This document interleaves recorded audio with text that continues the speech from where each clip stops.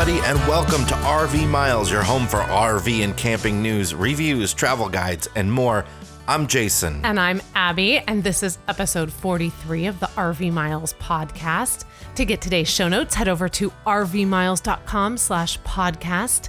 You can also follow RV Miles on social media at Facebook, Instagram, and Twitter. And if you want to keep up with Jason and I as we travel around with our three boys, Jack, Ethan, and Henry, we are over at ourwanderingfamily.com, and we are also on Facebook, Instagram, Twitter, YouTube, and occasionally you can find us on Pinterest. We don't really do much with that. We don't. Enough that we should. Does anybody, you go look at recipes and stuff, but like, what do? You don't like talk to people. You don't understand the Pinterest I don't world. get it. It I never is have. massive. I used to take a lot of pride in my personal Pinterest boards, especially when we were still living in Chicago and doing a lot of like crafty projects with my little preschoolers. Haven't had much time for that since we've been on the road, but I do love a good Pinterest. It's just kind of on the low end of my to-do list. Kind of like getting a Snapchat account. Just not happening. That's a little bit lower. That's a little bit lower on the to-do list. This episode is sponsored by Boondockers Welcome. Built by RVers for RVers, Boondockers Welcome offers a unique and inspiring way to travel, connecting you, the RVer, with welcoming local hosts that have overnight RV parking to spare. Boondockers Welcome is built on the spirit that kindness and generosity abound. And we had someone in the RV Miles Facebook group suggest earlier this week on an episode that was on solo traveling. She's going to be taking out in the fall on her own solo adventure, which I think is amazingly cool and incredibly brave. And she wanted to know if we would do an episode on the subject, which I love that idea. And she asked if we had suggestions. One of the first things I thought about was get a Boondockers Welcome membership. I love the fact that I feel incredibly safe using this option and also getting to connect with a host that is really into the RV lifestyle in the exact same way you are, making that connection. It's really a wonderful way to pass an evening. And if you are interested in Boondockers Welcome, you can get 10% off an annual guest subscription with the code RV Miles. Yeah, for only $30 a year, you two can arrange as many stays as you'd like.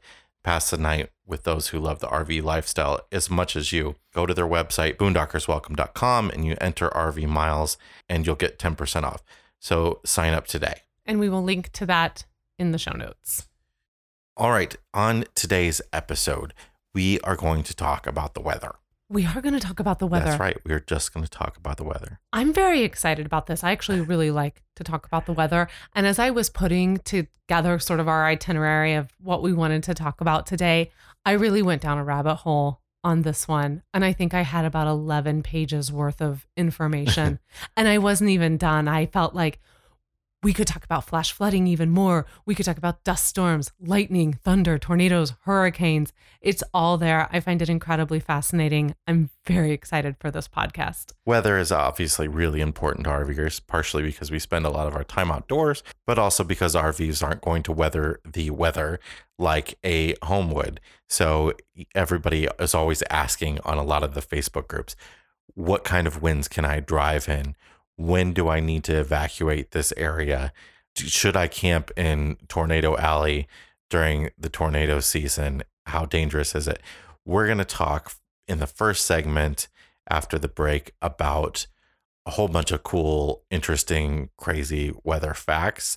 And then in the second segment, we're going to cover a whole lot of tips from experts about traveling in your RV and being safe in general in some extreme weather. But first, we need to do a little bit of news. We need to do some Memorial Day weekend news, saving you some money news. Well, we're going to save you some money and then we're going to not save you some money after that. So it balances itself out in the end. The first thing we wanted to mention is we put an article together on the RV Miles website that runs down a whole bunch of different Memorial Day weekend sales. And some of these go beyond Memorial Day, closer to Father's Day, from the biggest outdoor retailers like Scheels and Outdoor World and Cabela's and REI. And they're all trying to get your outdoor gear bucks this weekend because it's, the unofficial start of summer. And they also want to get your Father's Day gift money. So there are some really good deals to be had. For instance, Dick's Sporting Goods, they're running their annual boating sale. If you're looking to get a kayak or a canoe, any paraphernalia that goes along with that. Which we are looking to get none of that, so stop eyeing me. Sure we are. Now's the time. You can get up to 50% off a new kayak if that's what you're looking for. We also have a coupon code in this article for an additional 15% off online at Dick's. REI is offering 50% off Patagonia down puff jackets, which Patagonia's not cheap in the first place. No, the jackets are going to be like $200 now as opposed to $400. And it is or winter $400 gear, as opposed, yeah. They're nice. They're nice. Don't get me wrong. I love a good Patagonia jacket. I think they're wonderful. They're just not quite in our price bracket at the moment, even at 50% off. REI also has 20 to 50% off Keen sandals, which we really love for our kids. Ooh, that piqued my interest. Yeah. I was already thinking I need to get a size up for each one of the boys to grow into. And if you can tell me I can get them at about $25 a piece, $25 to $30, that's a fantastic deal. Cabela's is offering an Igloo Marine Breeze 48 quart cooler for only $19.99. Who has the way back chairs? Scheels. I want a way back chair. Scheels is offering zero gravity chairs. These are very popular with RVers. Those are the chairs that you've sort of laid you go back way back. They go flat. You go way much. back. Scheels has 50% off Caravan zero gravity chairs. They're under $30. They also have 25% off E&O and Grand Trunk hammocks. And then this is really cool. Bass Pro Shops is doing a deal right now. They don't have a lot of specific sales during this period that are at least online. A lot of Bass Pro Shops sales are in-store only, and you have to just find out about them from the flyer. But Bass Pro Shops is offering this deal where they will break up the cost of your purchase. If it's over $125, they will break it up over 6 months. And this is not with their credit card. You don't have to sign up for a credit card or anything to do this. You just have to pay with your own credit card or debit card of your choice. And what they'll do is, if you qualify, they will charge your card once a month for 6 months and split the payment up. So if you have a whole bunch of gear to buy, if you're really wanting to outfit your RV for the summer, you can go to Bass Pro Shops and make a big purchase, and they'll split it up for you over the course of 6 months. Well, it's essentially layaway. Yeah. The only difference being you get to take, front. you get to take the actual item home instead of waiting till you've paid it all off. Now, this offer is only available through their online checkout. You can't do it in the store at Bass Pro Shops. You have to do this online. But I think you can do the in-store pickup. So if you need something quickly, you can purchase online and do the in-store pickup, and then you can go get in the store if you really need something for this weekend. That offer is through June 11th. They also have their deluxe camp kitchen for $120, and the Bass Pro Shops branded hydration backpacks are only $9.97. Oh, wow. Yeah. That's a really good price. So we'll link to that article, of course, in the show notes. And the bad news. Because there's always a bad when there's a good. The bad news is fuel prices. You probably have noticed. I think everybody has. If you have filled up recently, you have definitely noticed. Fuel prices are at their highest point in 4 years. And it looks like they're going to keep rising throughout the summer until they maybe trail off after the summer travel season ends and the summer gas blends are done and all that sort of stuff. So it's Gas Buddy, the app that we use and a lot of people use that crowdsources fuel prices. They're like the biggest data source for fuel information out there now. And they have done a survey of 11,000 of their customers and have found that 25% less people are going to be taking road trips this year than last year. We're one of those people. We opted to cut our California trip in half because we got into California and the fuel prices were so high that it just didn't seem like a realistic thing for us to stay. Plus, we also don't do a lot of traveling in the summer because it's expensive. Yeah. Well, we're different than a lot of travelers. We slow down in the busy seasons like the summer and around holidays and all that. It's almost like we're on vacation because we're not traveling. We're going around and visiting family and staying in some sticks and bricks for a while. It's almost like this is our vacation. People to always not travel. ask us how do we deal with getting campgrounds for the holidays, because the holidays are always so bad to reserve campgrounds, and we don't. We don't. We stay with family usually. Yeah. We leave the campgrounds for those whose weekends are precious to them for the holidays and who would like to go camping, because we can camp in those campgrounds any time of the year. So we go and we camp inside people's homes for the weekend. That's what we do. So, do the math on your fuel if you're planning some long trips. Really what it amounts to is 50 cents more a gallon might amount to you to be $100 more that you're spending on a decent length road trip. So it shouldn't ruin a lot of people's plans, but it's more money out of your pocket for sure. The roads might be a little bit quieter, maybe not as busy as we all think they're going to be. Yeah, hopefully. Who knows? Whatever you do, though, enjoy the road trip. All right, let's take a break. And when we come back, we're going to, talk about the weather and last week's brain teaser. Yeah, I'm ready. Let's do it. We'll be right back.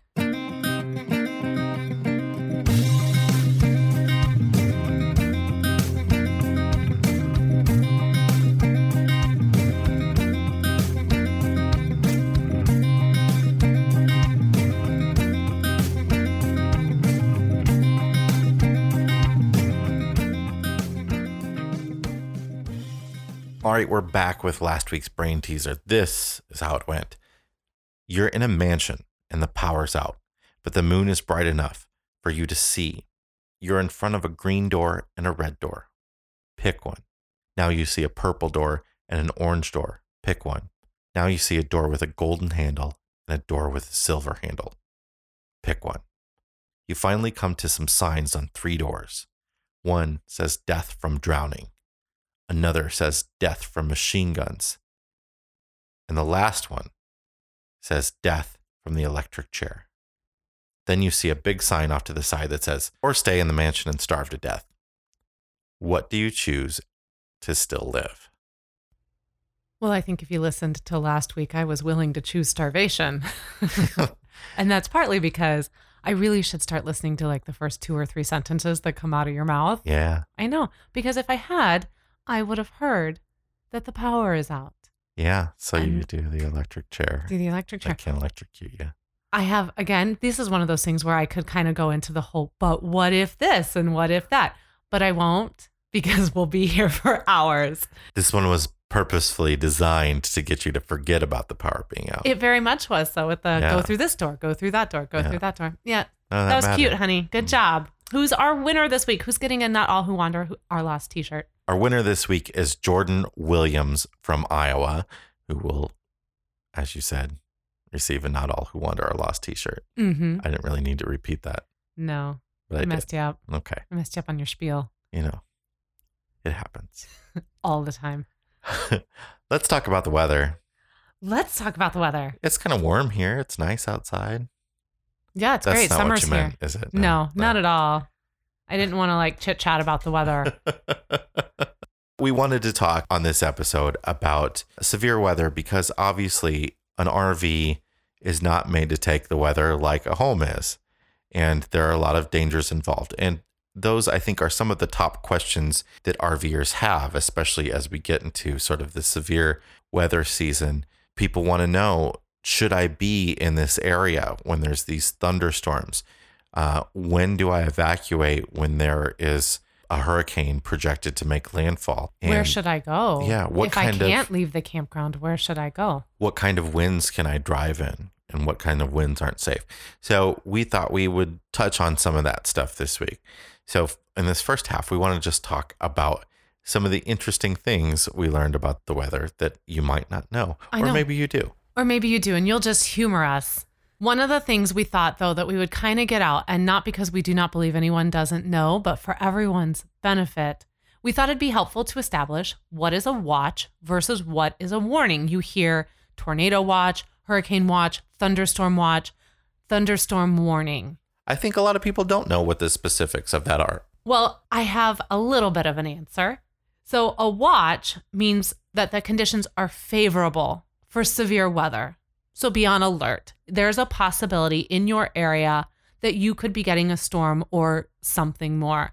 A warning means that the actual severe weather has been reported or detected on a radar. And at that point, you need to take shelter, whether that be just coming inside to your house so that you can continue to monitor the situation, coming inside to your RV to monitor the situation, or something more like taking shelter. Another really interesting thing I think that's always great to remind ourselves is that a severe thunderstorm isn't just about rain, lightning, and thunder. It can include hail. It can include really heavy rains, which can also lead to flash flooding. So if you're camping in an area that's prone to flash flooding, you're really going to want to keep your eye on a severe thunderstorm. When we were camping in the Las Vegas area, the campground that we were staying at said the water comes whipping right down through the campground. Yeah, I think that's really important to remember when you're traveling to new environments that you've never been in. We had never been in the Southwest before. So, we don't know about some of the ways that weather reacts there. And it does react differently, especially in those areas that are dry, that those flash floods can be very, very serious. Well, one of the things we learned really quick, though, too, is that there's such a change in elevation a lot of times between the campground that you're staying at, maybe up in the mountains, and then down lower into the valley, or vice versa. And so even though as we've gone through this, there's been a couple times when I've thought, we're not doing that. We're not set up for that in Busse. And before we get back on the road, we're going to be set up for that to make sure that we're staying safe. So a few other facts, like let's just keep doing some facts. Tornadoes.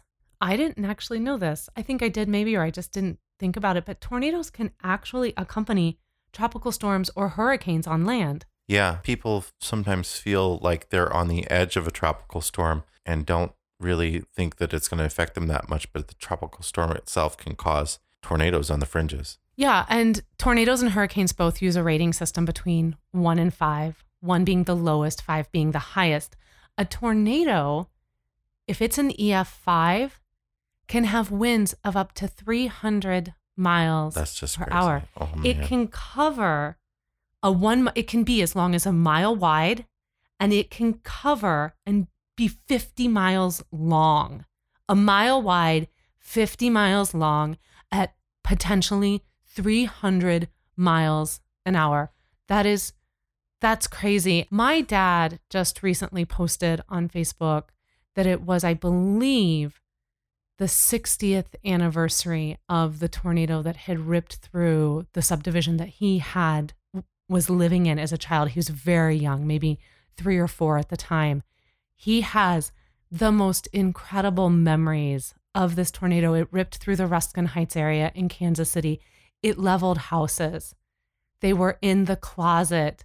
And if my memory of his story is correct, it leveled a good portion of their house and their street. And that entire subdivision was destroyed in a matter of seconds. And he still, 60 years later, remembers and actively talks about it. I mean, I grew up hearing all about the Great Tornado in Ruskin Heights when he was a baby. Wow.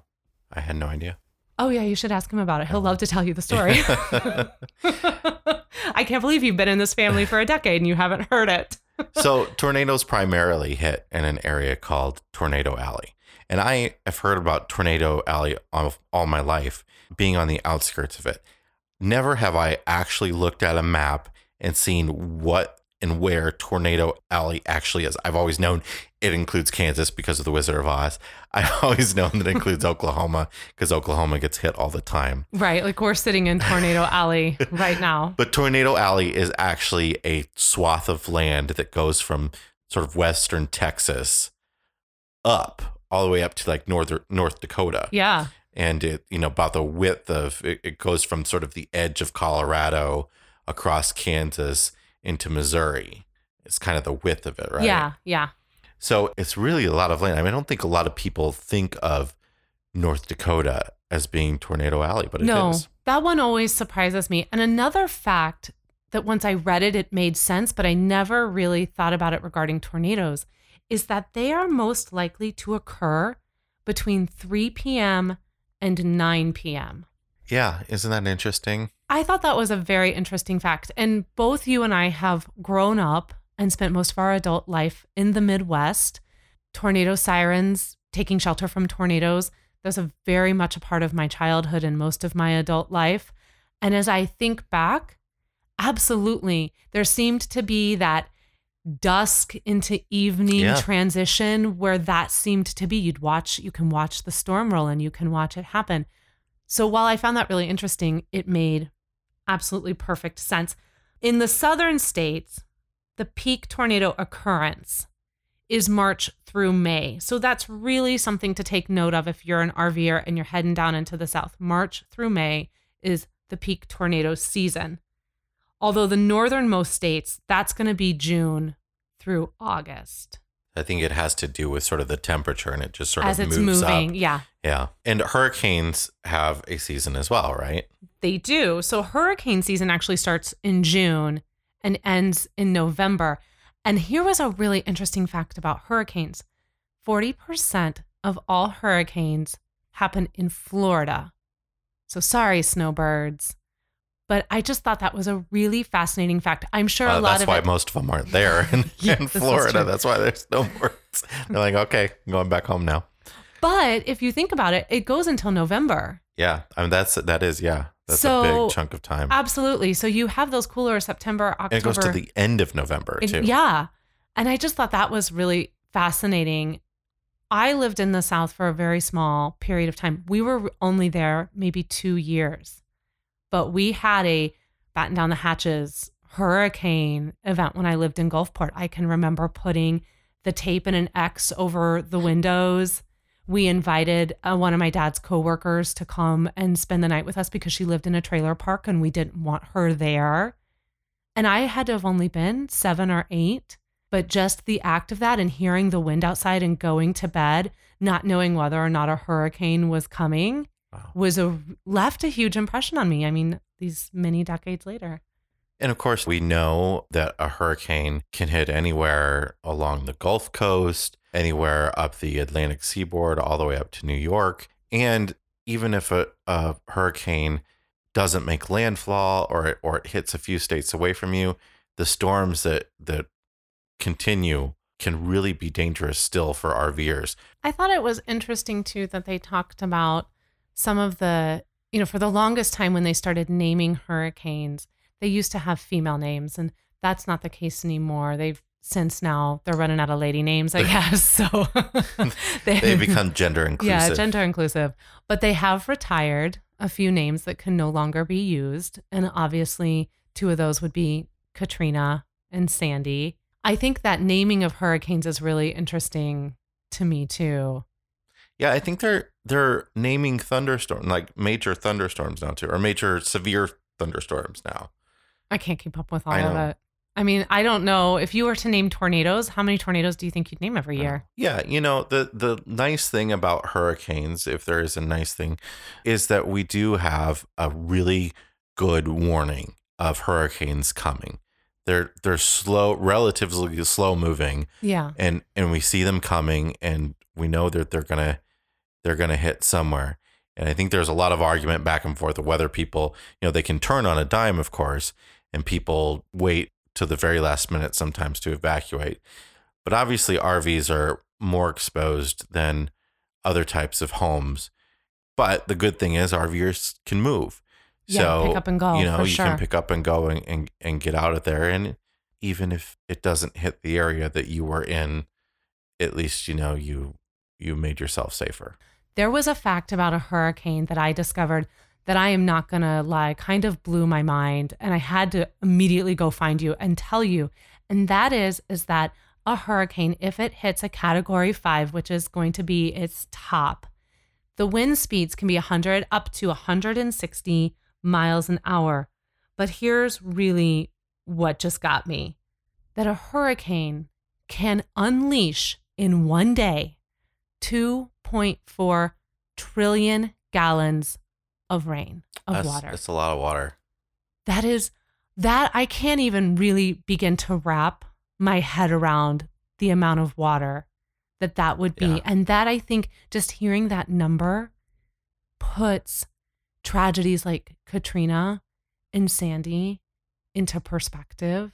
And the crazy thing is that it's not usually the rain that causes the most flooding, even though there's so much rain coming down. It's the storm surge. It's the water in the ocean rises with the hurricane. But if the hurricane is dumping And then it's dumping on top of 2.4 it. trillion gallons of water, weather natural phenomenons are so fascinating to me. A bucket list goal of mine, and I've always gotten a side eye from everyone when I say this, a bucket list thing I would love to do is I would really like to ride along with storm chasers, with tornado chasers. Yeah, you're crazy. I find what they do so incredibly fascinating. I think part of it is living in the Midwest and living with this natural disaster that can come and go at any moment, and you have no control over it. I would love to get up close as possible, as safely as possible, with experts out in the field and see a tornado up close without having to worry about whether or not my house is going to be standing. Well, that's afterwards. the problem, isn't it? That is. Or whether or not the car you're riding in is going to get flown 100 yards across the field.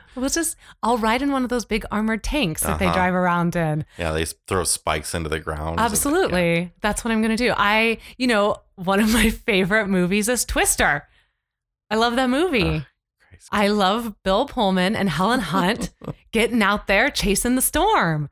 Another thing about tornadoes, to go back to tornadoes for a second, that is important to remember is that sometimes you can't see a tornado. If the tornado hasn't caught dust or debris, you might not actually be able to see it until it grabs onto stuff on the ground, until it actually touches the ground and starts picking up dust. And that what you see in the air is the dust and dirt and debris flying around, not the wind itself. There could be a swirling tornado and it's invisible to you. And that's what's so sneaky about these tornadoes, especially as they start to come into the evening. I don't remember if you remember last summer when we were at Mom and Dad's and that tornado that had happened so far north of us that we didn't need to.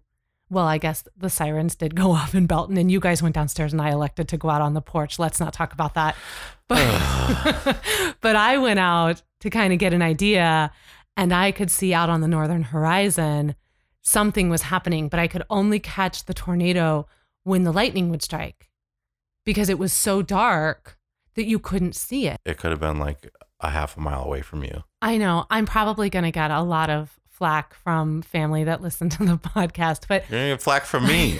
well, I needed to know and I wanted to go out and assess what was happening because I didn't think we were really getting the information we needed off the television and the kids were really stressed. What's there to know? You go into the basement and you wait.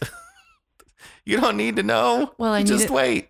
I needed to grab the kids' shoes as well. So anyway, moving on. The last little thing we want to touch on, and we could touch on so many other things, flash floods, details of thunderstorms. I mean, there's just so much interesting information about these things.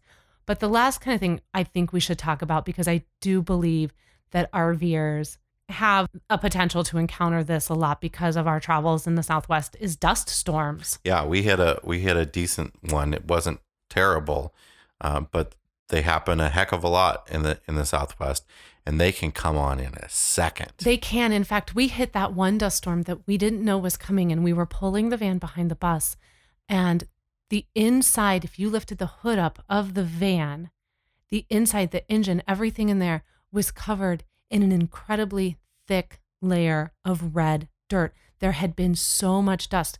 The inside of the garage space, which is in the very back of our bus, it's about a foot of space, and then there's the door. There was dust everywhere in there. We didn't really know or understand what we drove through and how strong what we drove through until we opened up that back door and then we saw the car. Yeah. So just a little fact about dust storms, then we'll go on and we'll take a break. So A dust storm or a sandstorm is going to be found in southwest West states like Kansas, Arizona, Utah, Nevada, New Mexico, parts of Colorado. And what I found really interesting when I was looking up information on sandstorms is that they were saying this wall of dust can be as wide as 62 miles in a sandstorm. Wow. That is a long wall of sand blowing at you. And what's really fascinating, if you haven't looked them up, the pictures from the 2011 sandstorm that rolled into Phoenix, they're phenomenal and slightly scary. It's a little alien. It is a little takeover. It is. And you're also going to find a ton of information if you just look up Dust Storm United States on the Dust Bowl from the 30s. And that's a really fascinating read. Dust storms are an example to me of something we should have learned about before traveling to those areas. I completely agree. I feel like we were unprepared. That's the word I'm looking for. Thank you there, honey. Unprepared to deal with the dust. And I think anyone who's traveled in New Mexico, and again, we didn't encounter a 62-mile wide wall of sand, but anyone who's spent time in New Mexico, especially in the spring, knows what it's like to deal with the winds and then the potential to just have things whipping all around you as you're out there trying to be out on the trails or enjoy the nature that is the flatlands of New Mexico. Yeah. All right, let's take a break. And when we come back, we shall discuss some tips and tricks from the experts for dealing with weather, for being safe in the weather, and for RVing safe in the weather. We'll be right back.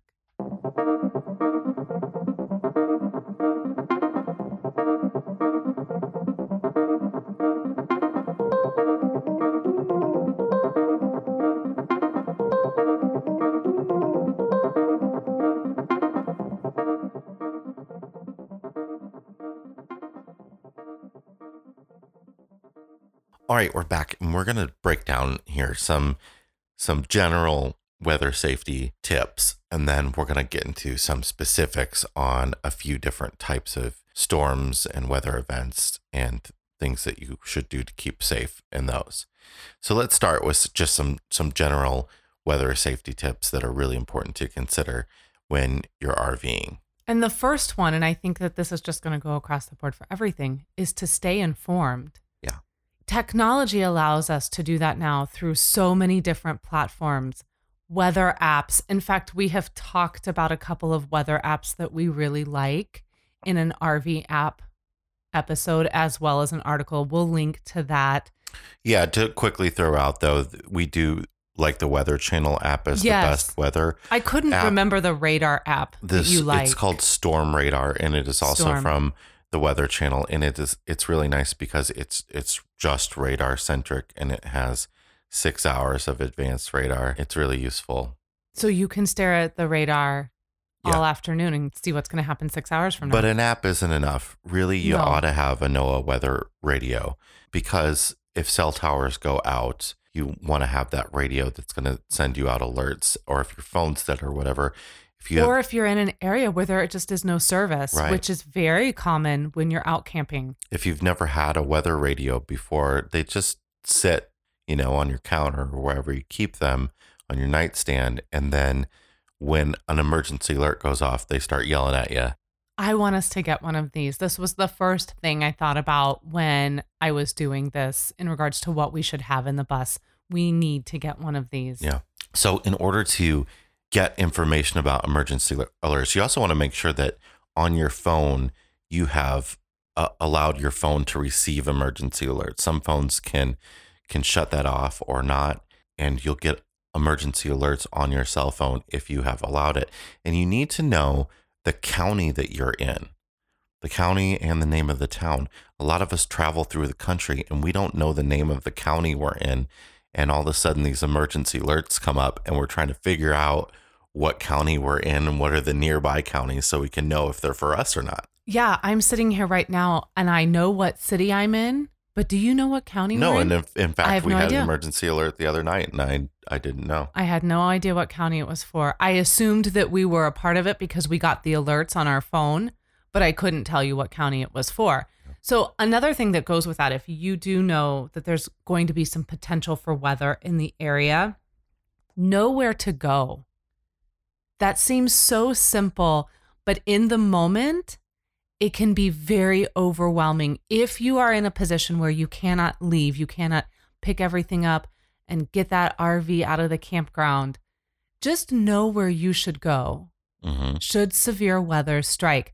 We had a situation when we were in Illinois a couple seasons ago, and there was some severe weather coming. There was a tornado watch in the area, and I honestly wasn't quite sure the best location to take the kids. Should it change to a warning? Should the sirens go off? Obviously, we were going to go to the bathhouse. But again, the bathhouse was so exposed with all of the windows that my first thought was I don't know that this would be the safest place for us. Mm-hmm. That's something to consider, something to think about. Where will you go if you have to stay? Following that is know the evacuation route. If you need to evacuate, you need to do so quickly. What's the best way for you to get out of the campground and the best route once you get on the road? Think outside of the box when you're thinking of, where you're going to weather a tornado event or whatever it is. It doesn't have to be in the campground. You may want to travel into town. Hospitals are often a good place to be a spot to weather a storm. And you should know where the local hospital and emergency rooms are anyway. That's a really good safety tip to keep in mind, knowing where the medical facilities are in relation to you. Libraries, anything like that, gymnasiums at schools are often going to be places where you can go to protect yourself. Yeah, when we were staying at this campground in Wisconsin, it was a city park campground. They actually had a tornado shelter building. It wasn't too far from the campground. It was also bathrooms, and it was attached to, they had a little local ballpark there. And they had a room attached to this bathhouse that was the tornado shelter. That was where you were to go. A siren was going to go off, the door would unlock, and that's where everyone in the campground was to go. Generally, if a campground is within one of these areas that might receive one of these types of events, especially tornadoes, they're going to have a plan in place already, and you can ask them and they will tell you where their shelter is. Yeah. And another thing to go along with all of this, knowing where to go and how to get out of there, is have an emergency to-go bag. Yeah, go bags are really useful item for a lot of reasons. If you have any type of emergency, if you have a medical emergency, need to go to the hospital, a go bag is essentially all your important stuff in a backpack or two, depending on the size of your family. You can put your passports in there and your birth certificates and changes of clothes, medication, all that kind of stuff. If you have it pre-packed in a backpack and you leave it somewhere easily accessible, you just grab it and go. So those are just some very basic, ground level, need to know, need to do sort of items to keep yourself safe when you're traveling around in your RV. Now, every weather situation is going to be slightly different because every weather event is slightly different from the other one.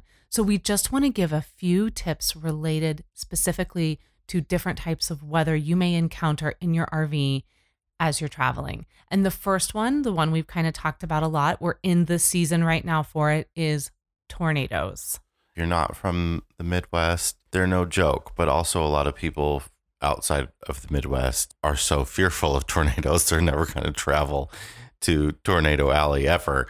And that's not something you need to worry about as much either. I mean, now there are, on average, 1,000 tornadoes every year that are going to touch down. But again, that is, a category, an F1 could touch down and last for all of 30 seconds in the middle of a field. Yeah. And there's your 1 in 1,000. Yeah. But tornadoes do, obviously, the reason we see mobile home parks on the news destroyed during tornadic events all the time is because tornadoes affect construction like that, like RVs, much more drastically than they are going to affect a brick home. So they are dangerous for RVs for sure. Get out of your RV. Uh-huh. If a siren goes off, one of the things you can think about, I'm going to backtrack for just a minute. One of the things you can think about is when you do arrive at your campground and you have a camp host, ask your camp host, what is the plan for this campground should there be a tornado siren that goes off? Often they're going to be able to point you to the safest location. Should a siren go off while you are in your RV, get out of your RV, go to that location you have designated as your safe space, and make sure whatever that safe space is that you are trying to put as many walls between yourself and the outside as possible.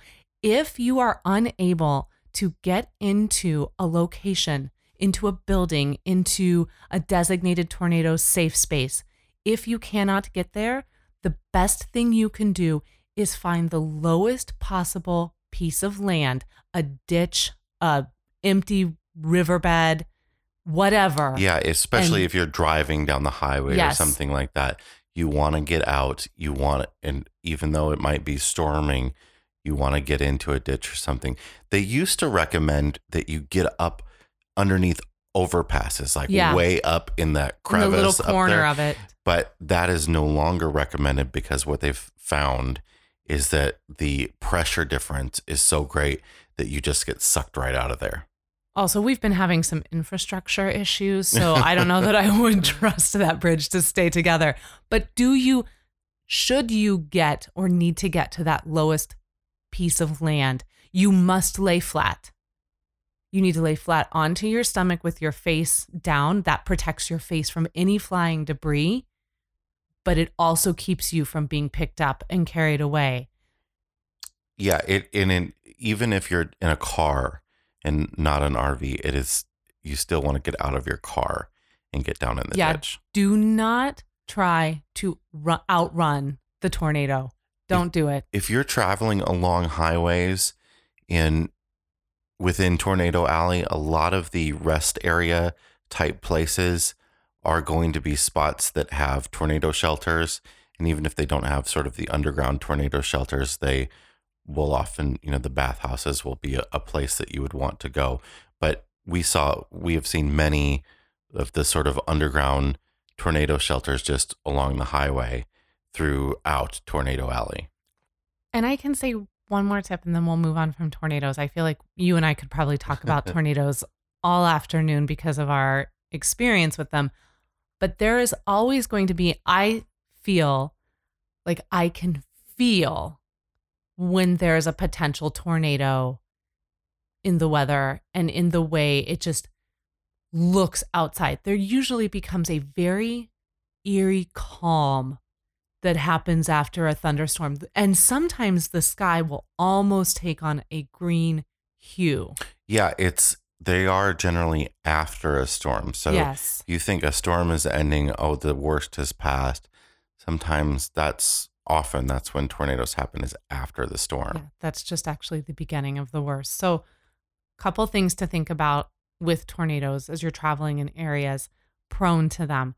Let's move on now. Let's talk about hurricanes. This is another common weather event that RVers can encounter. In fact, we have talked a few times on the podcast about hurricane-stricken areas and RVers having to evacuate quickly. And like we said before, hurricanes generally give us a better idea of when they're coming and where they're potentially headed. But the challenge is they are so massive that you have to go a far way to get out of the way. And one of the challenges, when people say, why didn't all those people evacuate? One of the challenges knowing where to evacuate, because if you evacuate too early, you may be evacuating to the place where the hurricane actually ends up hitting. And that happens often where, you're in Miami and then you move and the hurricane is scheduled to hit Miami and you move up the coast. Well, the hurricane takes a turn and it hits up the coast instead. And Miami didn't get a drop of rain. Yeah. And, we have seen and heard about this as well, as you want to go and evacuate. But everyone is evacuating and the roads are jammed and the roads are packed and you cannot get out of the city. It's a really interesting game of like, when is the perfect time to move my piece? Yeah. When it comes to like the hurricane chest, I guess. But of course, moving inland is always best. And that's why it's so hard for Floridians and people who are camping in Florida, is because there's no moving inland. There's just moving up the coast, really. I mean, you can move inland in Florida, but not too far before you're on another coast. So you can move up until you reach the more mainland states.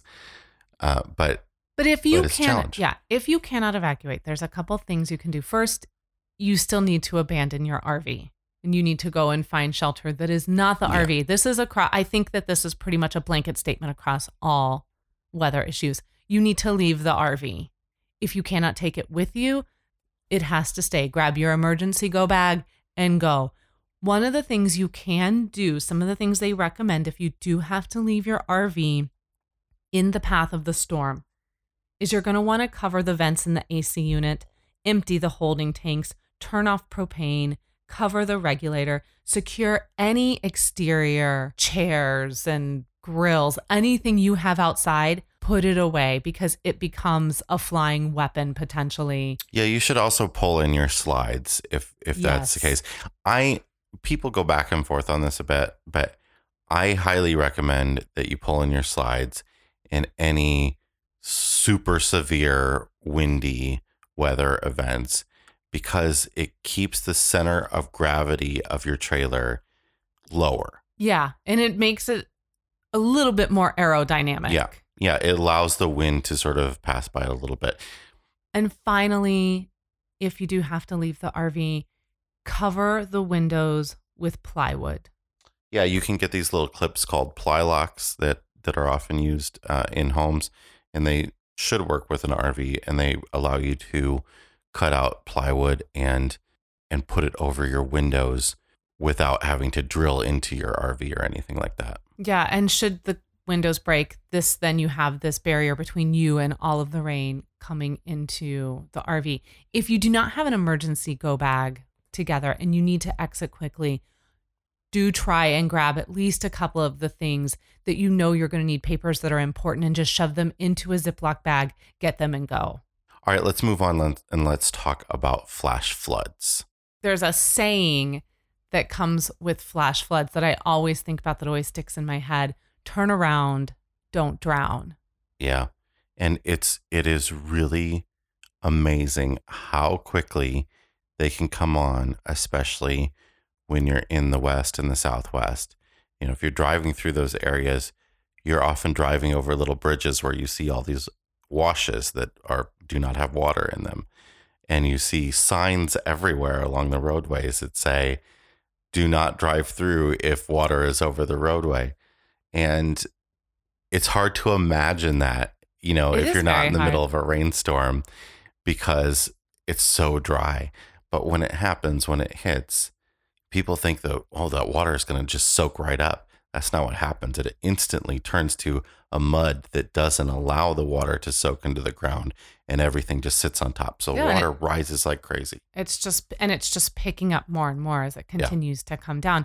When we were in Zion, and anyone who's been in Zion and you travel the Zion Canyon shuttle bus, they always do the overhead where there's someone that talks about the next location you're going to on the bus.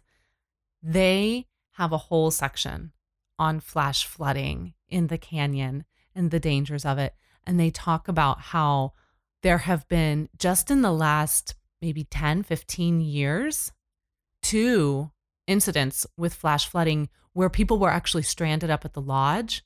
The road had been rerouted and it just came on so quickly. And then when those people were stuck up at the lodge, they weren't stuck up at the lodge for a few hours or one overnight. They were stuck up at the lodge for 2 or 3 days, because that's how long it took for that water to move through and for them to be able to get to a safe place where they could evacuate people out of the canyon. So flash flooding is no joke.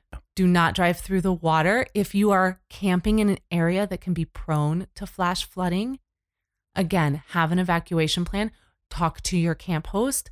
What are the warnings here? How will we know? So just something to be aware of. I feel like sometimes flash flooding is the one we forget about. Yeah, because it doesn't, we might be next to an empty riverbed and we don't think that there's going to be water. One of the ways to protect yourself from flash flooding, though, is to try not to camp near a riverbed, in a low spot, especially if you're sort of lower than the water.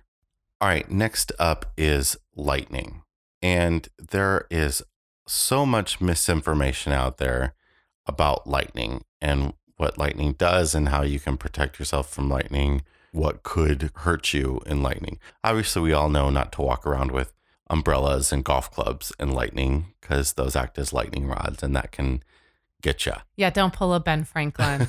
So one of the things, again, I love these little sayings that come with weather. So this one is, when thunder roars, go indoors. Mm-hmm. So thunder can be heard within 10 miles of the strike. So if you hear thunder, then there is the possibility that you can be struck by lightning, even if it's 5, 6, 7, 8 miles away from you where the strike happens. We will get on our phones with our Weather Channel app. We will get alerts like when a thunderstorm rolls in that will say, lightning struck 5 miles from you. And I love that that is an option to have. So you kind of get an idea of where the storm is at and what's going on with the storm and how active the storm is. But it's a real danger. We don't hear a lot about people getting struck by lightning, but it happens a lot. Our kids are scared to death of getting struck by lightning. So we try to. Why is that, Jason? I don't know. We try not to talk about. Are you sure? Because I'm pretty sure I remember their dad wanting to teach them a little bit about lightning. Teach them I wasn't trying to scare them or anything. And then all of a sudden we had children that were terrified about lightning. That was a really fine homeschool moment. But you are safe in a vehicle generally. It is one of the safer places to be. People always think it's because the tires insulate you from the lightning strike and sort of from the grounding of the lightning strike. That's not actually true. If you think about it, lightning can travel miles through the air. Mm-hmm. It's not going to care a lick about traveling through the tire. What is actually happening is your vehicle, if it's a metal vehicle, is creating what's called a Faraday cage effect, where you are inside it. And if your vehicle gets struck, which happens all the time, the electricity will actually flow around you through the metal of your vehicle. So if there is lightning, you do want to avoid touching anything metal inside your RV. And if you can, again, especially if this is a severe thunderstorm warning, if it looks like it's going to be pretty nasty, you're going to want to get out of the RV. But there are a few things you can do to protect yourself. If possible, park your rig, especially if you're driving in the storm. If you're driving and the storm is coming, stop driving. Find a safe place to pull off. Find a safe rest stop you can go to, a truck stop, whatever. But get off of the road. And if you can, point your rig so that it is rear facing to the wind. Rigs can topple over in the wind. It does happen, especially some of these lighter trailers can be pushed over by heavy wind gusts. So when we're talking about thunderstorm safety, it is really important that if the winds are that drastic, that you do get off the road, and also leave your trailer hooked up. If your trailer isn't hooked up and wind is going to be bad, hook your trailer up to your truck, and that's going to help stabilize it quite a bit. Retract any antennas that you might have if you can. Yeah, those can go. We lost an antenna. Trust us. And then unplug. If you can, go out and unplug. Yeah. Even if it's just going to be lightning, any sort of surge, even if you have a great surge protector, which everybody should have, unplug. It will at least save you. You know, a lot of people don't know this, but if your surge protector is protecting you in the incident of a power surge, lightning or whatever might cause a power surge, generally your surge protector sacrifices itself. Takes one for the team. So your $300 surge protector is a lot cheaper than all the electrical inside your RV, but still you can save your surge protector as well by unplugging everything during the storm. Yeah, so if plug it back in. If it's safe for you to go out, if the winds aren't too bad, if the rain isn't too heavy, if you can safely get outside and unplug, do. If you cannot, do not go out. Let the surge protector sacrifice itself. And shutting off the breaker is not enough. No. Electricity is going to flow right through that if it's that kind of surge. But let's say you're not in your rig and a storm rolls in, a lightning storm rolls in. Let's say you're outside, you're out on the trails, or you're just out in general, you're out exploring. There are a couple of things, and I actually needed this refresher. And some of these things I didn't even know. Let's say you're out and you have nowhere to go. You cannot get into a building. You're going to be exposed out in the elements while this storm is passing through. First, do not stand under any type of tree. Yeah. Don't go under a tree. I know a man who lost his wife in a forest preserve in a storm because a large branch from a tree fell on them while they were riding a bike. They're riding their bikes, yeah. And it's really sad. But we went through a storm in Ocean Springs, Mississippi, in the Davis Bayou Campground, where the next morning, and it's not always during the storm, where the next morning a giant tree just fell over. Ethan saw it. Yeah, no one else saw it. We all heard it. But Ethan was the only one who saw it. I mean, he literally saw a tree go timber and fall over, and it could have just smashed somebody's rig. But you have to be careful about where you park. You want to check where you park your RV and look for dead trees. You don't want to park under a dead tree for sure, because the dead ones are the ones that are going to fall. Yeah. And just remember, if you're outside during a storm, that lightning favors the tallest, pointiest object. And you do not want to be that object. Yeah. And that's often going to be a tree. Yeah. So another thing is you do not, so this is the opposite of a tornado, do not lie face down flat on the ground. You want to always crouch with your head between your knees, and only the balls of your feet should be touching the ground. You do not want to be flat on the ground with your feet. The less contact your body has with the ground, the less likely you are to be affected by a potentially deadly ground current. Yeah, the lightning doesn't need to strike you. It just needs to strike nearby. Yeah. To kill you. So the point is get yourself into a ball and have as little of yourself touching the ground as possible. And then cover your head with your hands as well. That's going to protect your head. Should this lightning storm also include high winds, rain, it's going to protect you. Stay away from bodies of water if you find yourself outside during a storm. Yeah, definitely don't be standing in puddles or things like that. And let's say you are trying to summit a mountain for the day, you've cleared tree line and storms roll in. And this is very common. Storms just pop up out of nowhere. You need to get back below tree line. You need to get down off of that mountain because you now just became the tall, pointy object very high up in the sky. Yeah, I mean, there's a reason why mountain climbers, when they see lightning, they instantly turn around and go back down. Yeah, it's no joke. Do not think, oh, well, I see it off in the distance. No big deal. I can keep going. You see lightning, you hear thunder, you get down. And finally, the last tip that goes with lightning and thunderstorms.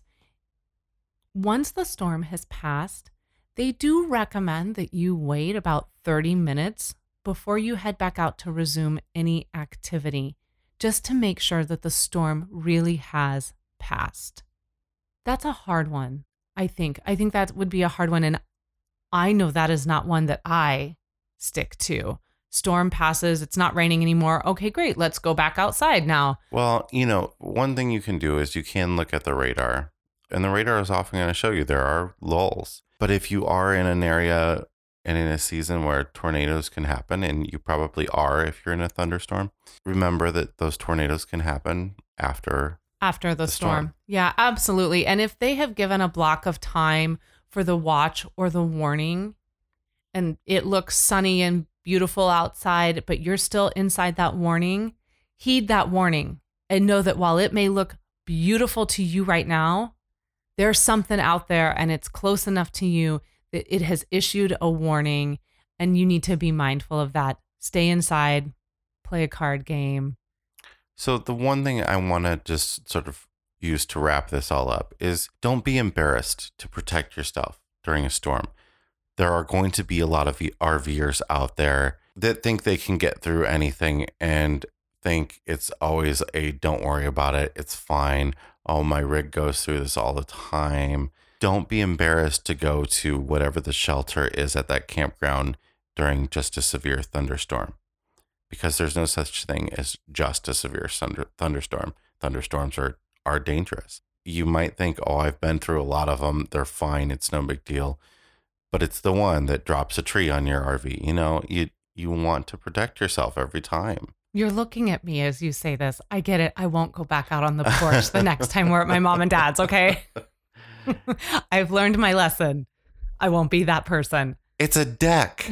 Why would you be on a deck? The worst place you could be is on a deck. A deck, by the way, that your parents are getting ready to replace. I know. It's not the safest deck. Listen, I'm very curious about tornadoes, and it's very hard for me to not want to go outside and see one? So you see one? Like I've referenced Twister before, and be like Bill Pullman and stand there in my cowboy boots and pick up some dirt and let it fall and see which way the wind is blowing and do my little, it feels like a tornado. I get it. It's very, very silly. I should set a better example for my children. Right. All right, let's wrap this episode up with a brain teaser. Let's do it. A farmer challenges an engineer, a physicist, and a mathematician to fence off the largest amount of area using the least amount of fence. The engineer made his fence in a circle and said it was the most efficient. The physicist made a straight, long fence and said that the length was infinite. Then he said that fencing half the earth was best. The mathematician laughed at the others and with his design beat them. What did he do? I'm just going to sit quietly over here. All right, then. We'll have the answer to that and a new brain teaser and other fun stuff like the weather, but not the weather. But not the weather. On next week's episode of RV Miles. And if you are enjoying the podcast, we would very much appreciate a 5-star review on iTunes or a share around your social media or kitchen table. And if you haven't checked out this week's America's National Parks podcast, please do so. This week we are talking about Denali and the several claims that were made to be the first to summit, but only one actually gets the true credit. All right, everybody. We'll see you next week. And until then, keep logging those RV miles. Bye. Bye.